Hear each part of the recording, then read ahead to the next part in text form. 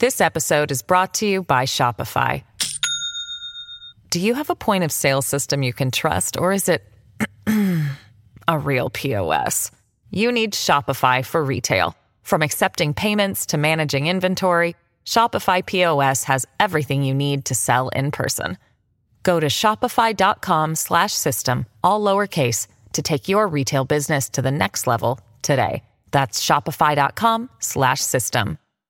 Hello, everybody. This is Marshall Poe. I'm the editor of the New Books Network. NBN listeners like to read books and buy them. So we thought we'd tell you that right now, our friends at Princeton University Press are having a remarkable site-wide sale. You can get 50% off books, including ebooks and audiobooks, with the code 50, F-I-F-T-Y, at checkout until May 31. You can save some real money on Princeton University Press books. I encourage you to go there and check it out.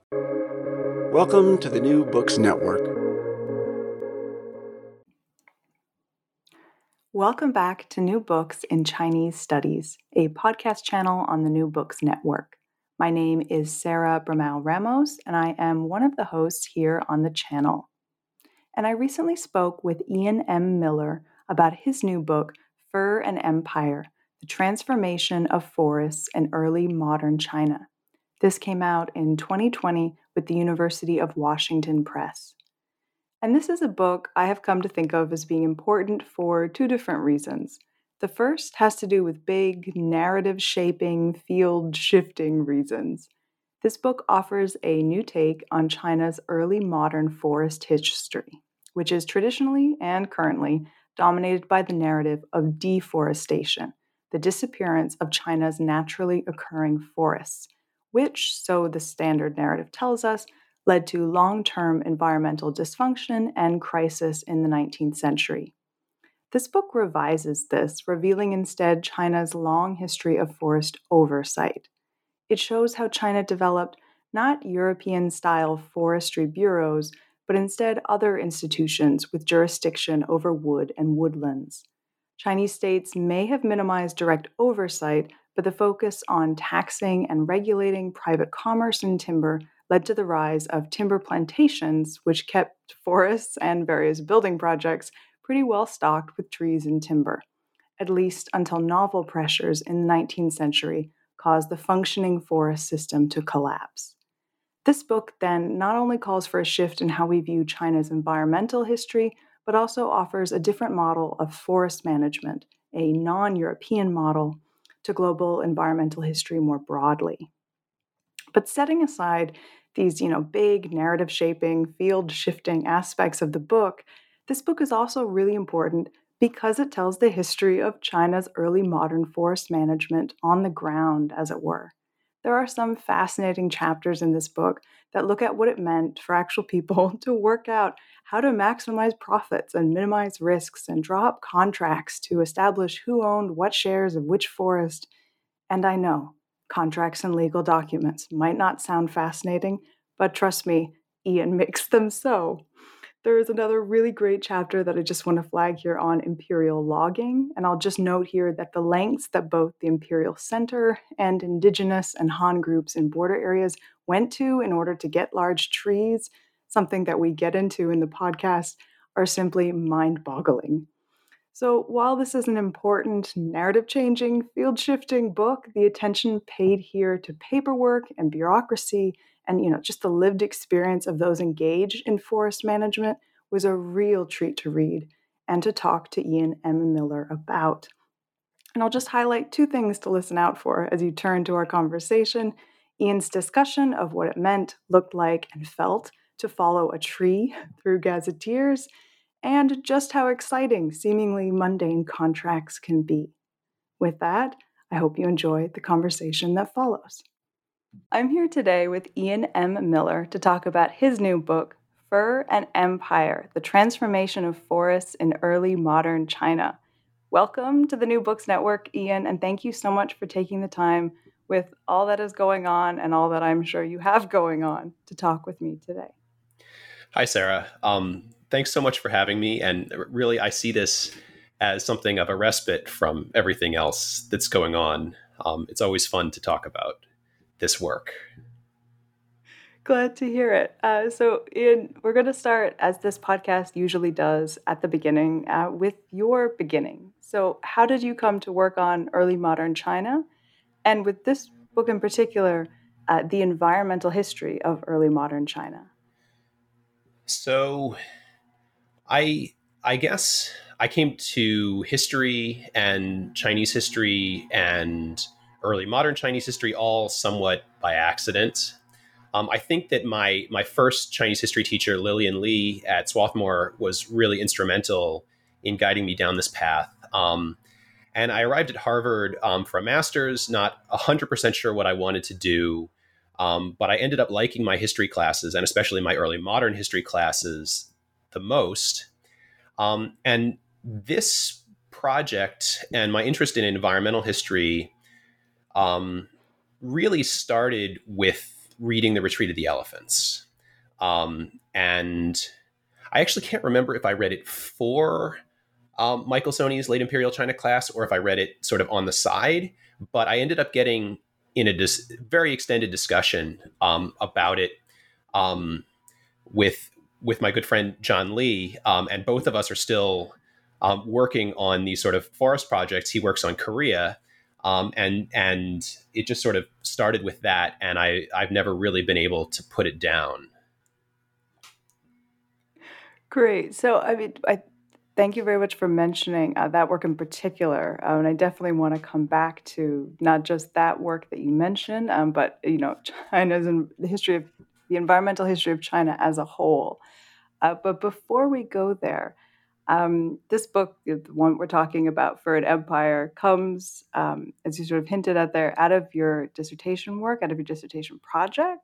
But of course, this project has changed a lot since it was a dissertation. I went back and had a look at your dissertation, and this book that I have with me here on my desk looks quite different. So can you actually talk a little bit about that process for you of taking your dissertation and turning it into a book?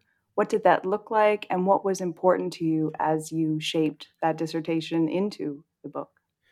So, as I think I talk a little bit about in the conclusion, actually, I came to this project interested basically in the prehistory of the 19th century social and ecological crises.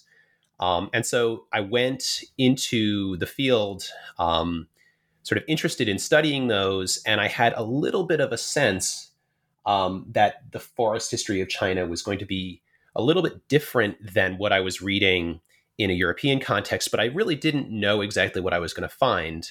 And I ended up going down a very long and very interesting sort of black hole of lineage studies, which is the core of the dissertation. And the last two chapters of the dissertation are where I really got back to this environmental history piece, which is what I had wanted to talk about. And so then after I graduated, and especially during a postdoc that I did at Yale Agrarian Studies, and also during some time at Max Planck in Berlin, I had some more time to think about it and to really develop the environmental history piece a bit more. And what I realized was that there were really sort of two environmental history stories that I wanted to tell. And one was the story of grave forests, which I have set aside and is probably going to end up being a big piece of my second book. But the other was the story of essentially state forest oversight and commercial forestry, which is what grew into this book. And as you said, there was a lot more work that had to be done on that to turn it into a finished product. And in some ways, the reason that I ended up doing that work first is because I felt like it was an important background that I needed to understand to think about the context around grave forests and sort of like protected forests.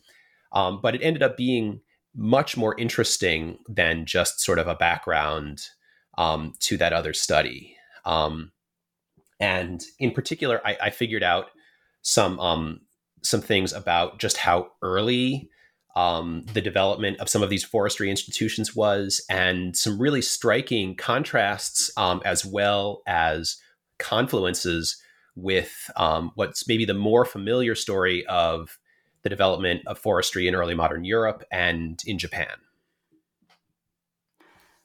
Perfect. So I think you've set us up really nicely there, actually, to talk about the comparative aspects of this book, even really before we get into talking about the main argument. So I think it's worth talking about this here. This book is not an explicitly, or it's not a comparative study of China and Germany. It's not that kind of comparative work, but it definitely has, and as you've just hinted at there, comparative elements, because as you point out in the introduction in particular, the European experience is ancestral to our contemporary understandings of forest. And just to lay out the barest outline of what this European experience looks like, with the huge caveat that you make in the book as well, that there is no single European forestry. The European story of forests is a bureaucratic one, with European states expanding their bureaucracies to oversee domestic forests and colonizing abroad to expand their timber supplies, which looks very different to the Chinese case that you explore in this book. As you say in the book, China did not produce European-style forestry bureaus until the 20th century, although it did develop other institutions with jurisdiction over wood and woodlands. But in thinking about comparison, I wonder if you could talk a little bit about that. Why did you decide to bring this comparative piece to your book, and what is important for listeners to know about this comparison in order to sort of go further into the book itself? So I came to do a moderate amount of reading on European forestry in particular to try to better understand what was going on in the Chinese context. And one of the patterns that we see in forest history, in, I guess, the historiography, is that there's sort of a first generation of scholarship that's very focused on the deforestation question, much like Mark Elvin's work has been. And when I wanted to get beyond that and away from that, I found myself reading things like Joachim Radkau and Paul Ward and Keiko Madison and some other works on European forestry that were moving beyond the deforestation paradigm. And so that work was very implicit in my understanding. And so then, I guess, at many stages of the project, I found myself trying to explain why China looked so different. And then at another stage, I guess I realized that in some ways, it was equally important to explain the developments in China on their own terms. And so I didn't want to make it explicitly a comparative work, but that comparison was always sort of in the back of my mind. The other thing that occurred to me, especially in conversation with my editors in writing the introduction, is that the European and North American models of forestry, even just that language of forestry, is so much behind our intuitive understandings of what a forest is, what forest oversight should look like, and things like this. And so I realized that a lot of the reason why this story that I told in For an Empire had not been fully told before was that people were overlooking things that were forest administration, that were forms of oversight, because they didn't map directly onto the vocabularies or the institutional mechanisms seen in Europe. And so I had to, I think, for my audience, for the reader, explain that very clearly, because it would help them contextualize the work as well, at least for a readership in Europe or North America.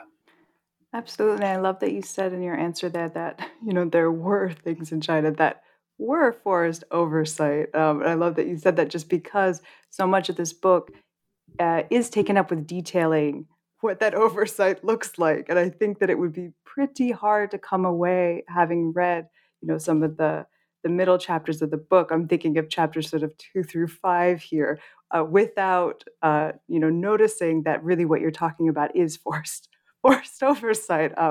We'll get to those chapters in a minute, but there's so much detail there about how forests are being managed and overseen. So thank you for teasing that out a little bit. With that, and with sort of that comparative piece, why don't we move into a little bit further into the book itself? Because for an empire, as we've already touched on here, is an environmental history focusing on China's early modern forest history. And I'm not quite sure how you've managed to do this, Ian, but this is a book that is both, sweeping. It stretches from forest oversight in China's early empires, even the Qin and the Han touches on a little bit, all the way to the 19th century. And yet it's also detailed. It delves into a number of specific moments, people, and texts. It covers things that are quite well known, like Ming shipbuilding and the Zhenghe voyages, just to name one particularly well-known moment. And then some much less well-known and much more minor, at least in terms of global history, incidences and moments, like minor transactions in forest deeds and wonderfully detailed accounts of the difficulty of imperial logging, just to touch on a few things that I'm hoping we will get into later.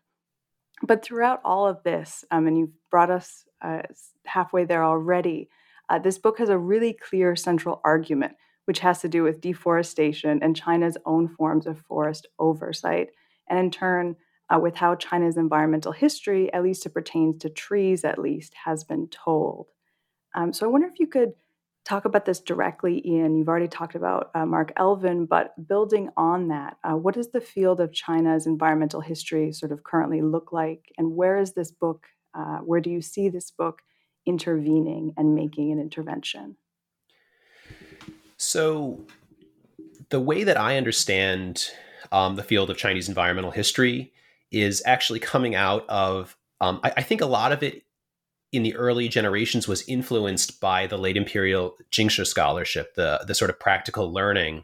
And so there are some topics in that come out a lot, especially related to borders and related to water conservancy, that have been at the core of Chinese environmental history since it became a self-conscious discipline.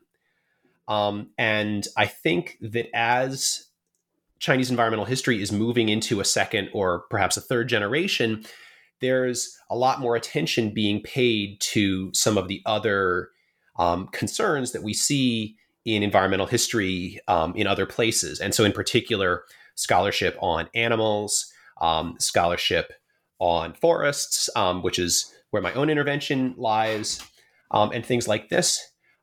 But also there's been a move to better contextualize some of the detailed ways in which people are involved in sort of local and regional ecosystems and the transformation of landscapes in a way that goes beyond an analysis that's totally centered on the state, although that obviously comes up a lot in my work. And so I think that my big intervention here was in thinking about forests.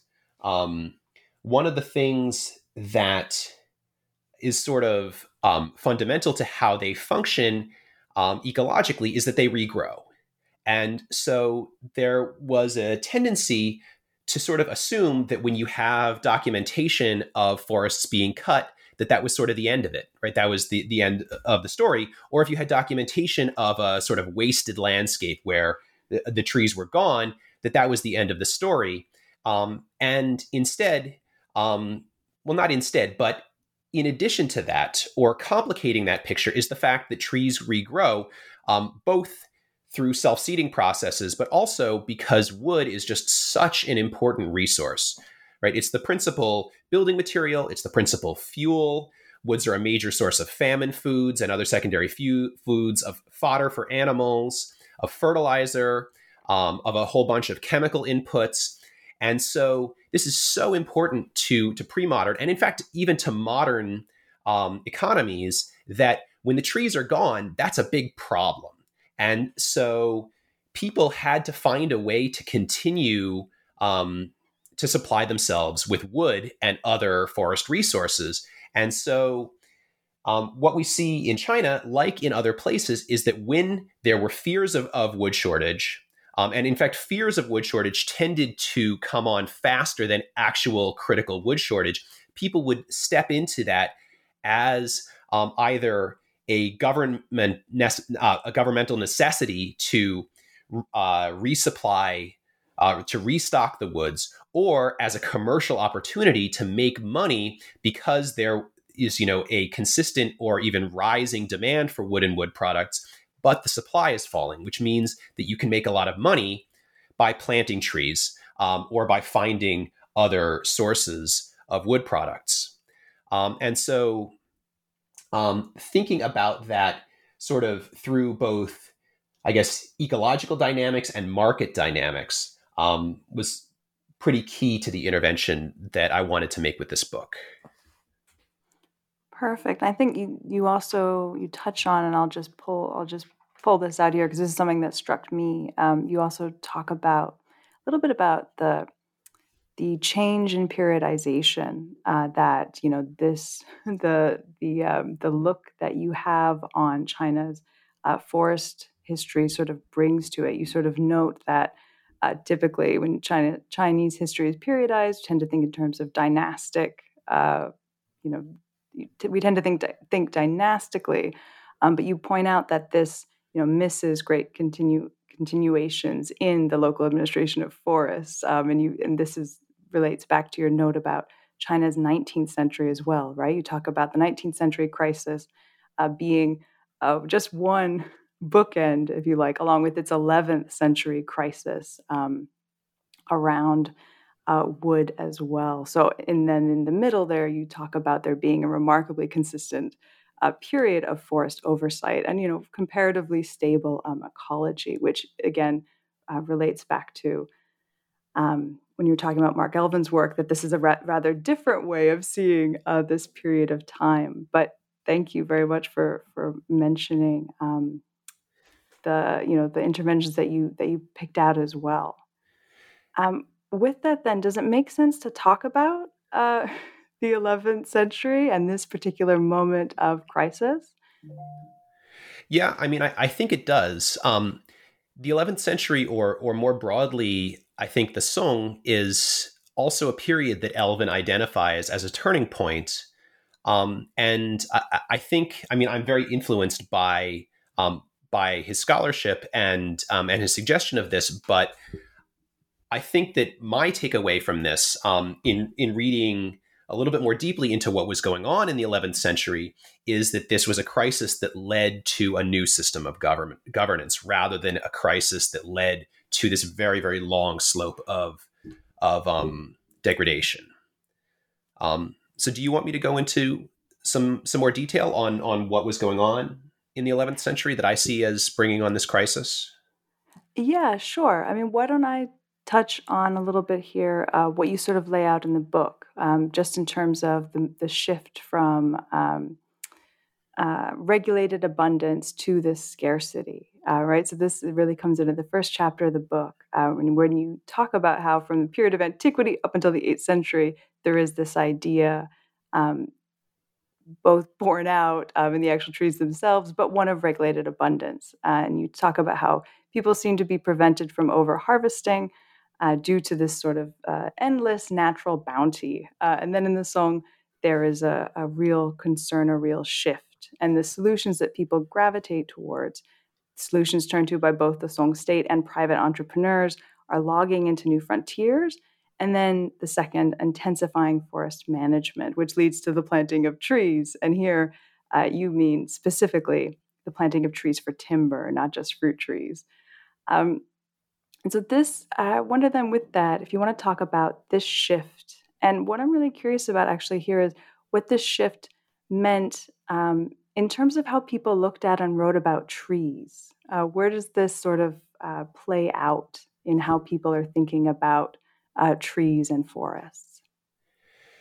So, I guess there are a few ways that we can see this shift emerging. And the first is this sort of discourse surrounding shortages or anticipated shortages.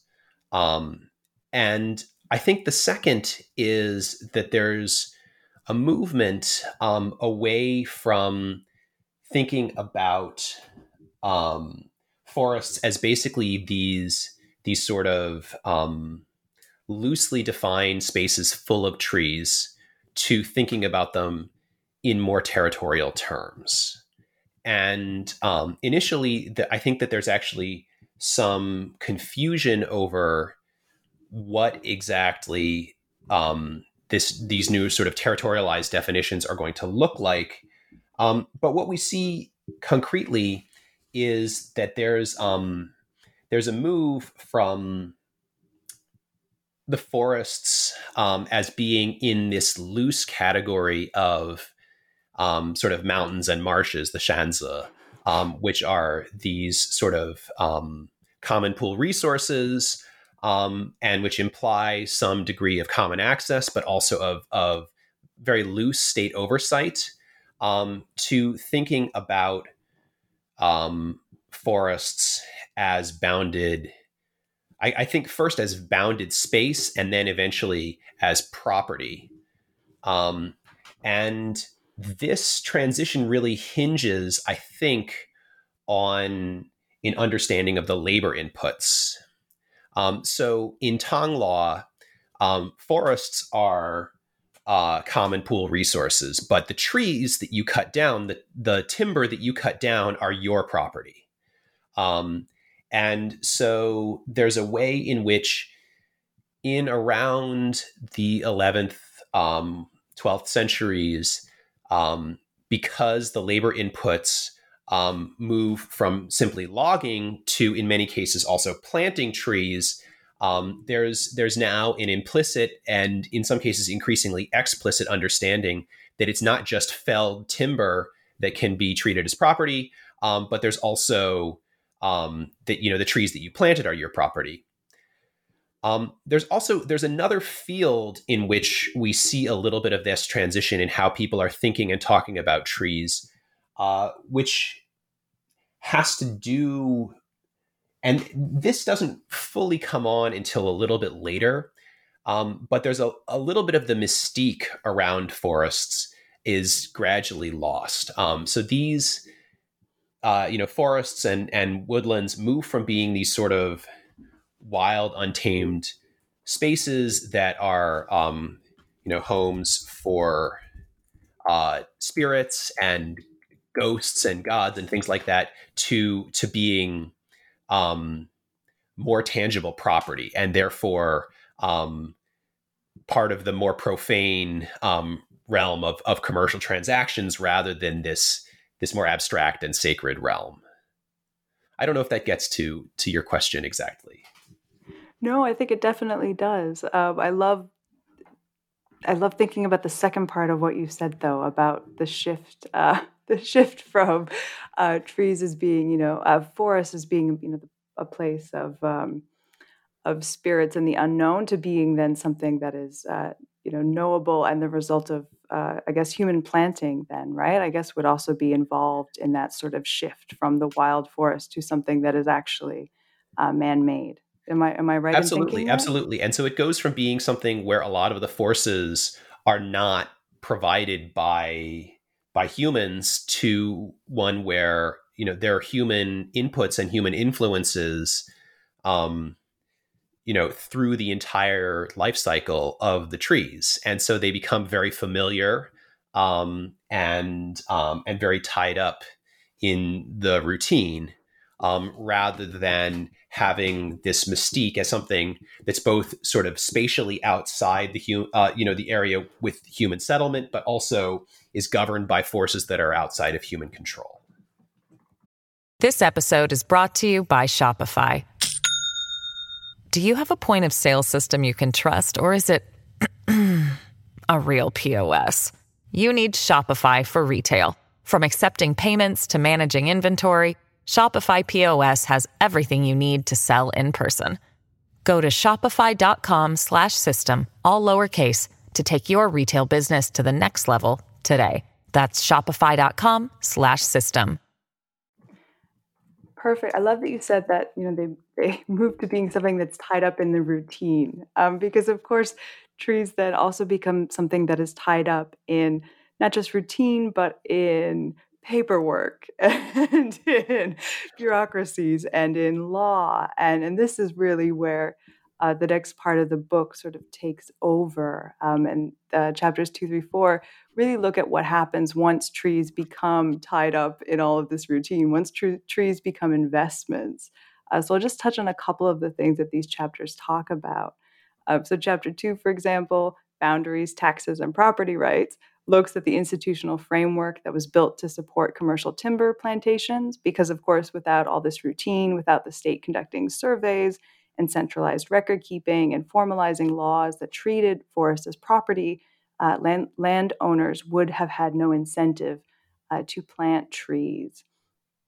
Chapter 3, Hunting Households and Sojourner Families, looks at how the state regulated forest labor and how this relates to labor levies. And one, I suppose, important thing to note here is that in the 15th century, officials began to substitute in-kind levies of goods and labor for cash payments, a move that's related to an influx of silver into China and empire-wide tax reforms. And this, in terms of what it means for trees, then means that the state comes to intervene even less in how people, especially those on wooded fringes, manage their forests, and in turn led to a proliferation of different forms of contractual subordination when it comes to forest management, which you go on to explore in chapter 4, Deeds, Shares, and Pettifoggers.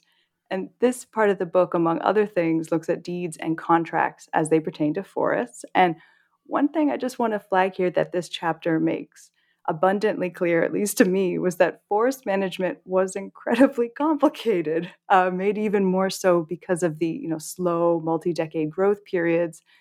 So you talk about some of the really complicated contracts that spelled things out, like highly divided plot ownership of some of these forests. You mentioned plots split into like 700 some shares, or even on the low end, 200 something shares of that these plots are divided into. So very complicated papers and paperwork involved here.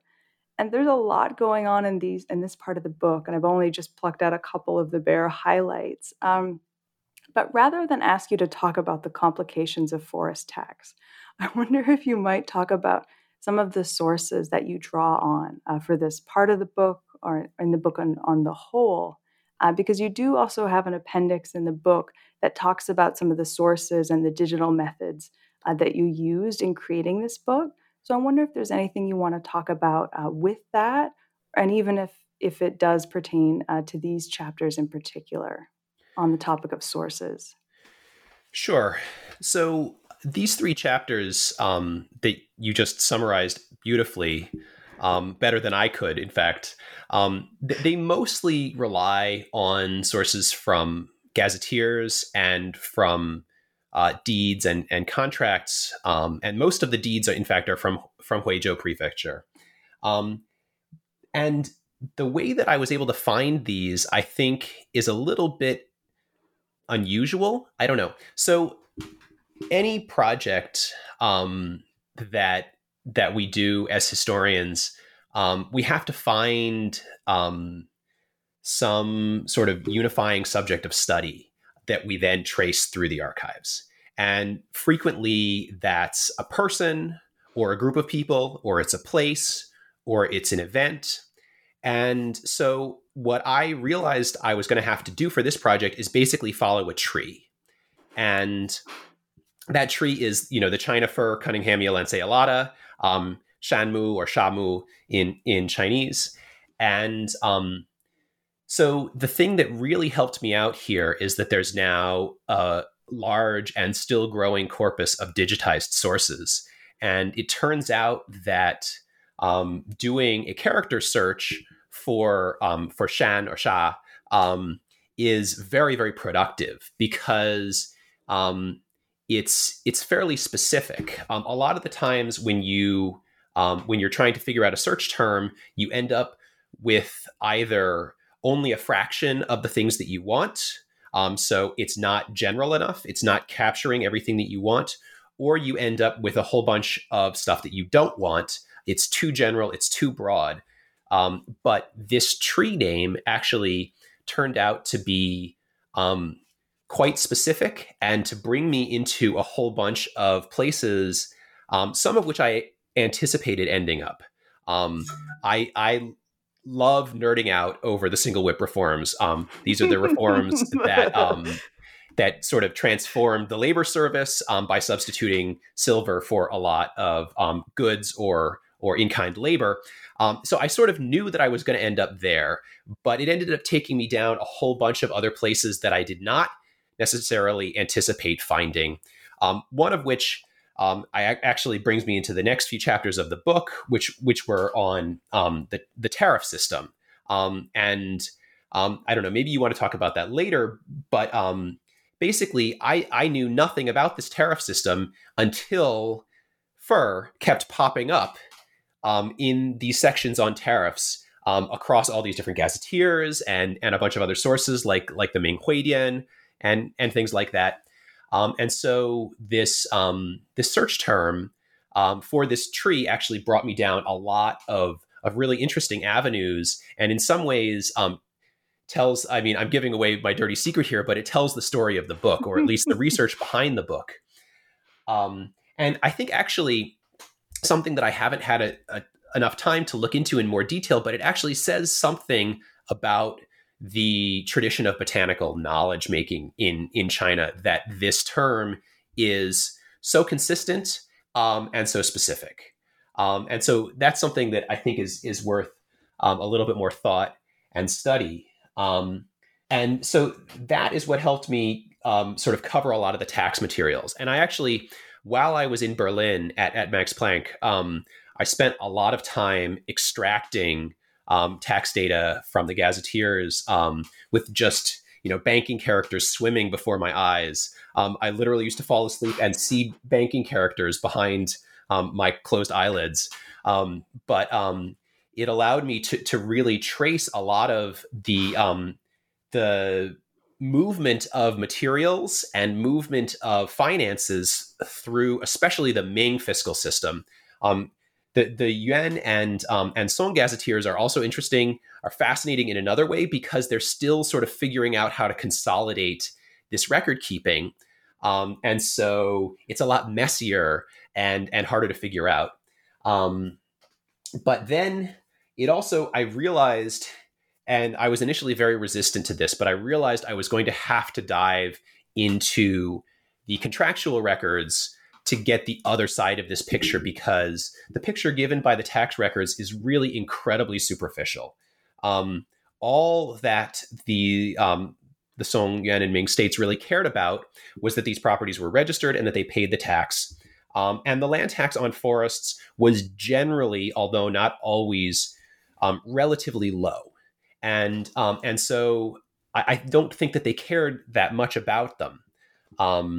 But the people who owned the forests and the people who worked the forests obviously therefore had to figure out the other side of the management picture. And so I spent, I don't know how many months just reading hundreds and hundreds of very, very formulaic land deeds.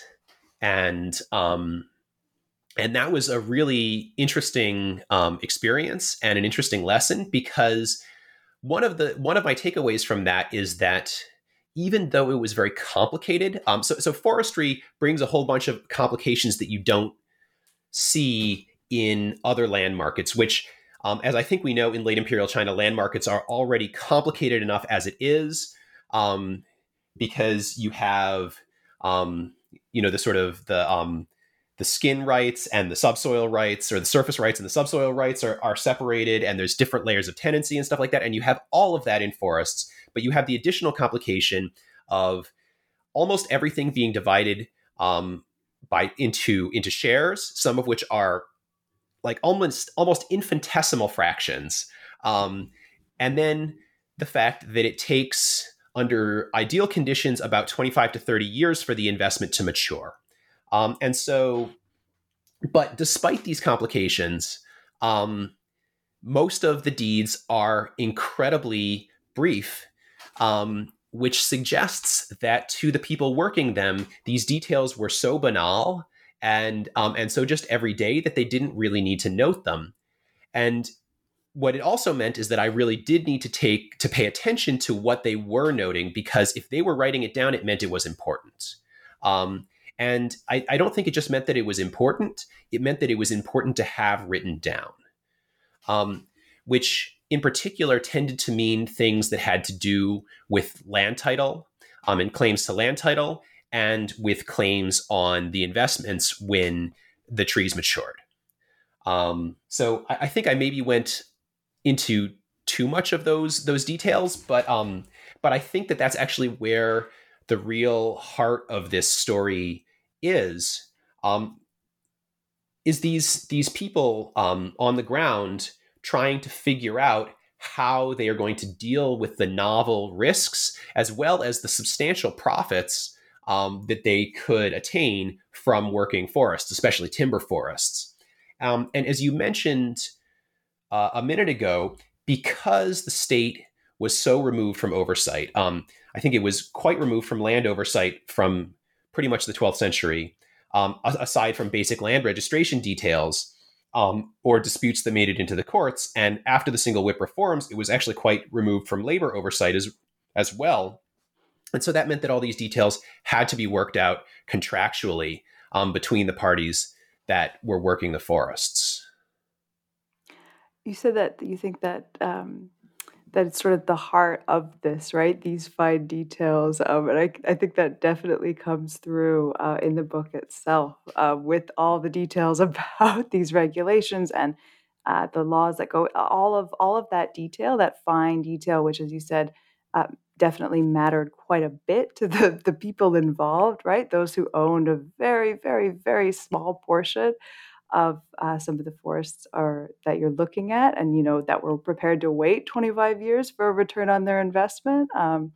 That's one of my parts of the book that I definitely enjoyed the most, and I definitely think that it should be taken as sort of clearly, a moment where you clearly know that you've made it when you're falling asleep and banking characters are on the back of your eyelids in Berlin. That's clearly got to be the new mark of this is when you know that you're doing research. I think it takes a certain sort of historian. I mean, I realized that like the things that I study, like these incredibly routine like deeds and low level regulations and stuff like that, is something that like if I encountered it in my day-to-day life, I would find to just be in enormous pain. But when I find it in my research, like my eyes light up and it's just like, yes, this is what I want to spend the next 12 hours on, it's Yes. Do you personally want to fill out the contracts about, I don't know, owning some very, very, very, very, very infinitesimally small share of a forest in your actual life? Maybe not so much, but working through those contracts in the Ming, I guess it would be an entirely different situation. Well, and one of the things that we can see is that, I think one of the reasons, to some degree, this argument comes from some things that Joseph McDermott figured out in his book. But these are clearly abstract investments by the point that you're investing in a 1/200th share of a forest. And so what that means is that most of the people who own those very small fractional shares own shares in a whole bunch of different properties. And that makes sense as a risk management strategy. It also makes sense because, there was not like a stock market back then where when you need your money, you just sell a few shares of, your 401k or whatever. When you need money and the trees are still young, there's nothing you can do about it, except that they found a way to do something about it by being able to cash out those shares early, or by investing in properties where the trees would mature at different times. And so I think it was just, it's really, really fascinating.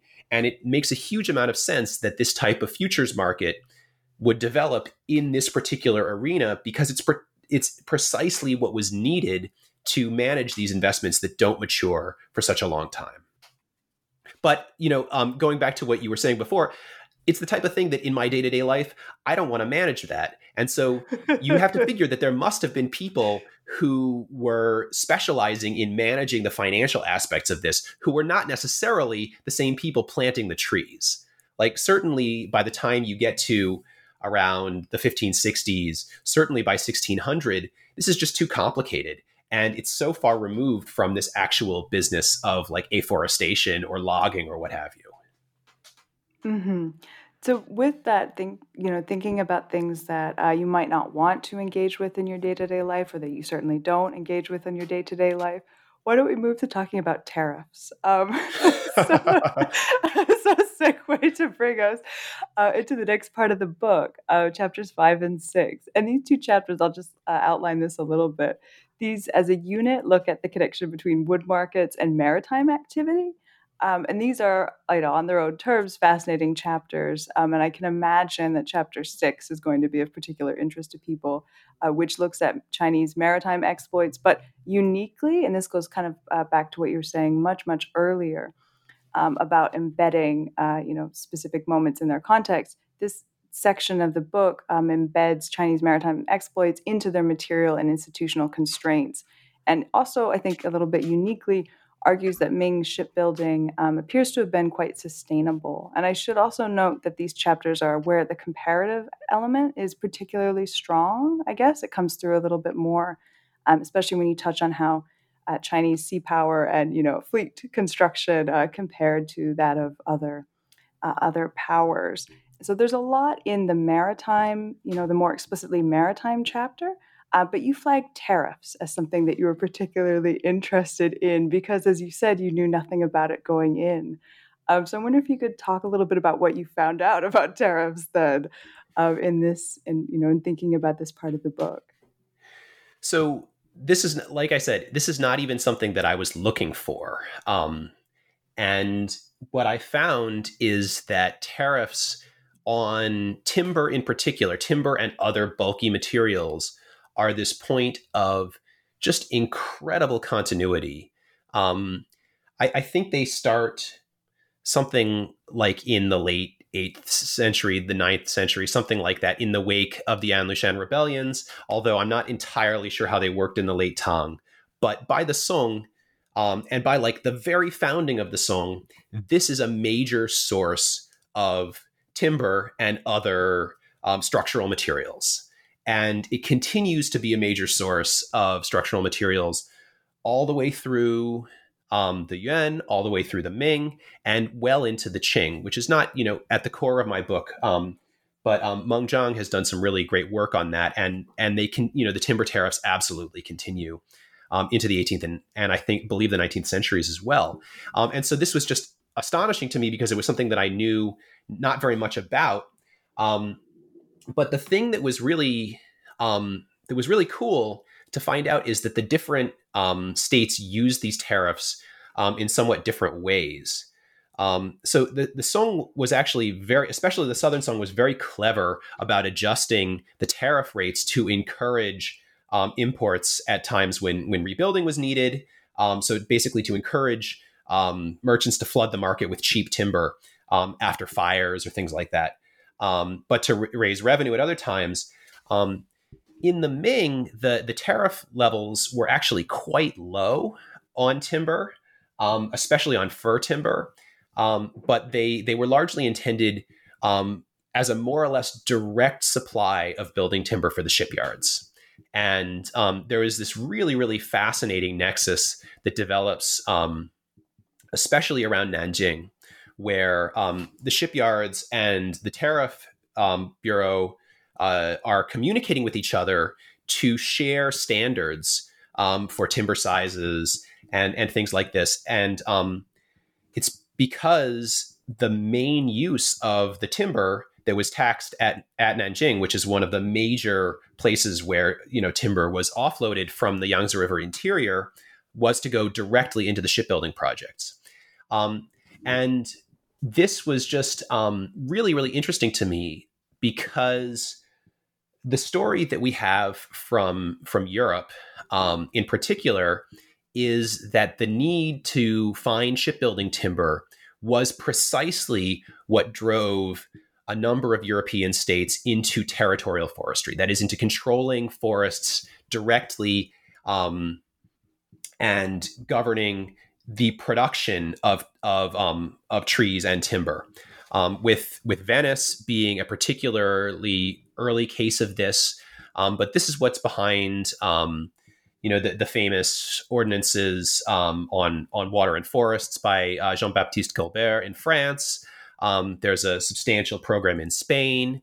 This is what sends British surveyors into North America to draw the King's Broad arrow on white pine trees, is to supply the Navy. But the Chinese states are not doing that because they don't need to. There are, a few exceptional periods when there is some state-directed logging going on, especially for mast timber, as I understand it. But for the most part, they are able to derive enough timber either directly from the tariff or from purchasing merchant timber using tariff revenue from other goods, that the shipyards and the need for timber for the shipyards did not drive the Song or Ming states to do substantial forest surveys or focus on claiming particular species of trees or anything like that. And I intentionally left out the Yuan because it really is something of an exception, but especially during the reign of Kublai Khan. And the reign of the Emperor Yongle is another exception. There clearly was some state-supervised logging being done to build the famous treasure ships and the other ships in the South Sea fleets. But, more generally speaking, compared to the European context, they just did not have to invest very much energy into territorial forestry because the commercial forestry markets were so productive that they could basically just sit on the river and wait for the log rafts to come. And that was just astounding to me, and I think a really interesting point of comparison. Yeah, absolutely. To go back to sort of what we were talking about right in the beginning about this again, this book is not a comparison throughout, but it definitely has these really useful and illuminating moments, I think, of comparison. And this is definitely a part of the book that does that and has those moments. So you mentioned there, in thinking about imperial logging, and when it comes to these chapters, the need, the absence of a need to do it, as you said, they could just sit on the river and wait for the rafts, I guess, the barges to come up. And this is slightly different, at least there's a slightly different focus then when we come to the last part of the book, Beijing Palaces and the End of Empire. And this chapter, unlike with the shipbuilding, this chapter looks at the greatest pressure placed on the logging frontier, which is architecture. So much of this chapter looks at the acquisition of timber and the need for timber for the construction and then reconstruction of Beijing, a project that, and as you say in the book, led to the last and greatest official logging operations in South China, a project that spelled the final decline of old-growth woodlands. And this part of the book covers three booms in imperial logging, one in the late 1400s, the mid to late 1500s, and the late 1600s, after which, or at least from the early 1500s onwards, officials start to note that the hills are looking a little bare and lumber teams have to push deeper into the mountains to find poles and beams and wood trees of sufficient size. So there's definitely the beginnings of a decline in timber yields, if not total deforestation. And this is probably my favorite singular chapter of the book, in part because you just have some fabulous descriptions of the difficulty of getting logs from the south. You have sections from woodblock illustrations of this process, and you mention a bus station that is still named Imperial Lumber Depot, which I think was just too fabulous a detail for me not to mention. And through all of this, because you're talking about logging on the frontier, the edge of the Ming Empire really here. So you talk about native officials and Han logging teams. So I'm wondering if you could talk actually about this directly, because here really we see the intersection of fur and empire, the two cores of the title. So what is actually really meaningful about this intersection of the trees and the empire here? How is the fact that they're on the edge of empire shape the imperial logging projects as you see them in this part of the book?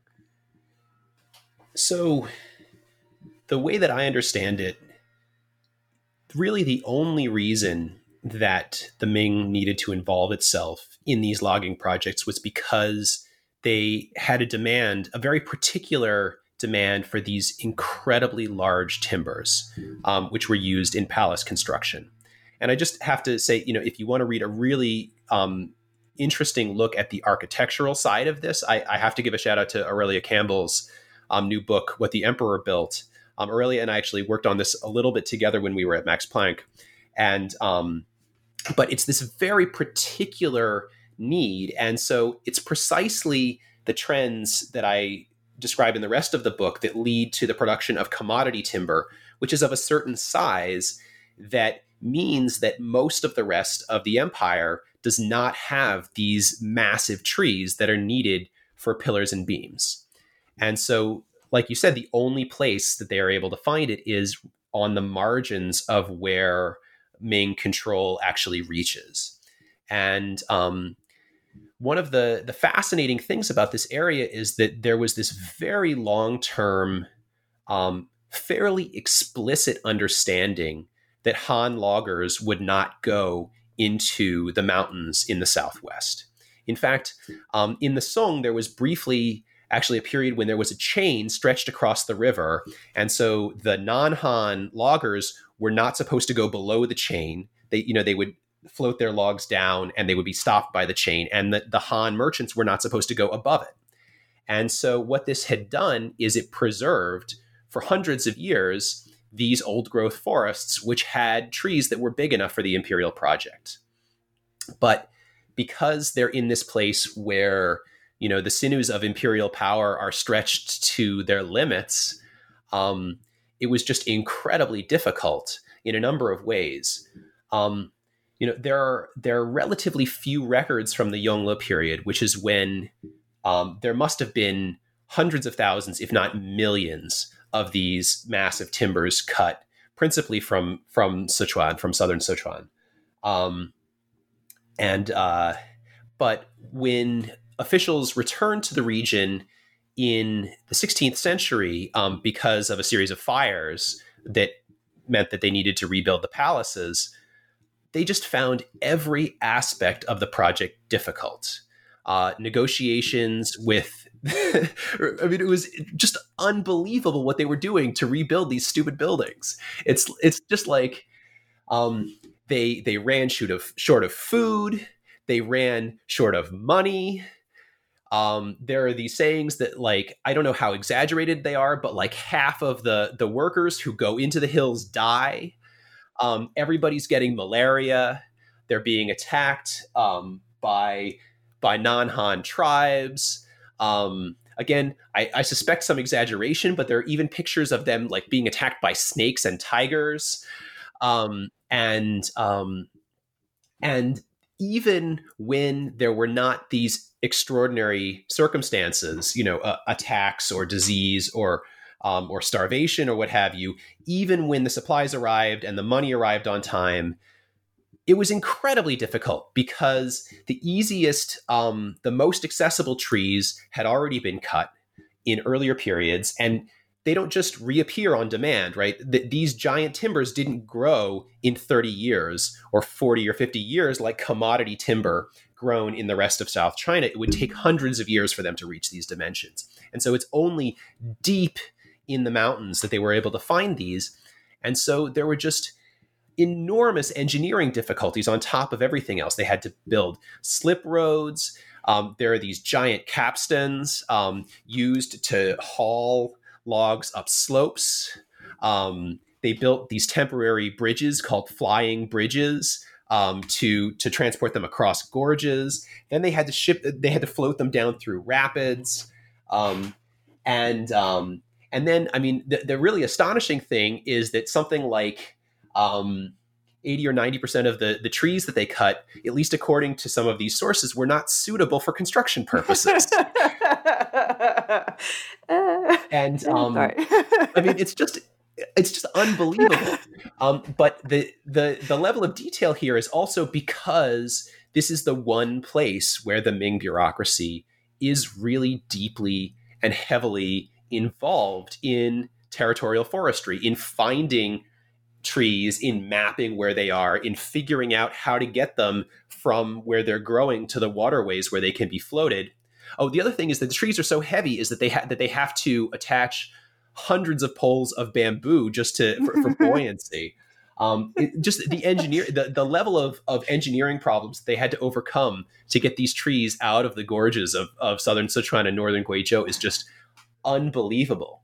And then on top of things, there was this really interesting gift economy, it's sort of framed as a gift economy where the native officials of the region would present timber to the emperor, and then the emperor would gift them with robes and other stuff, right? And so it's sort of like framed through this language of the tribute system, but it's actually clear if you look deep enough into the documents that they're basically selling these giant timber because there's a lot of both money and prestige that can be obtained from this, and they clearly cared enormously about the prestige bit as well. It's this coveted. It's often translated as the flying fish robe, but I think it's actually more like a dragon if you look at the pictures of it. But they're just these native officials are just falling over themselves, and I think literally fighting with each other to get these last accessible stands of old growth timber so that they can get this really cool robe that shows that they're the most important official in the Southwest, right? They're the most important ruler in the Southwest.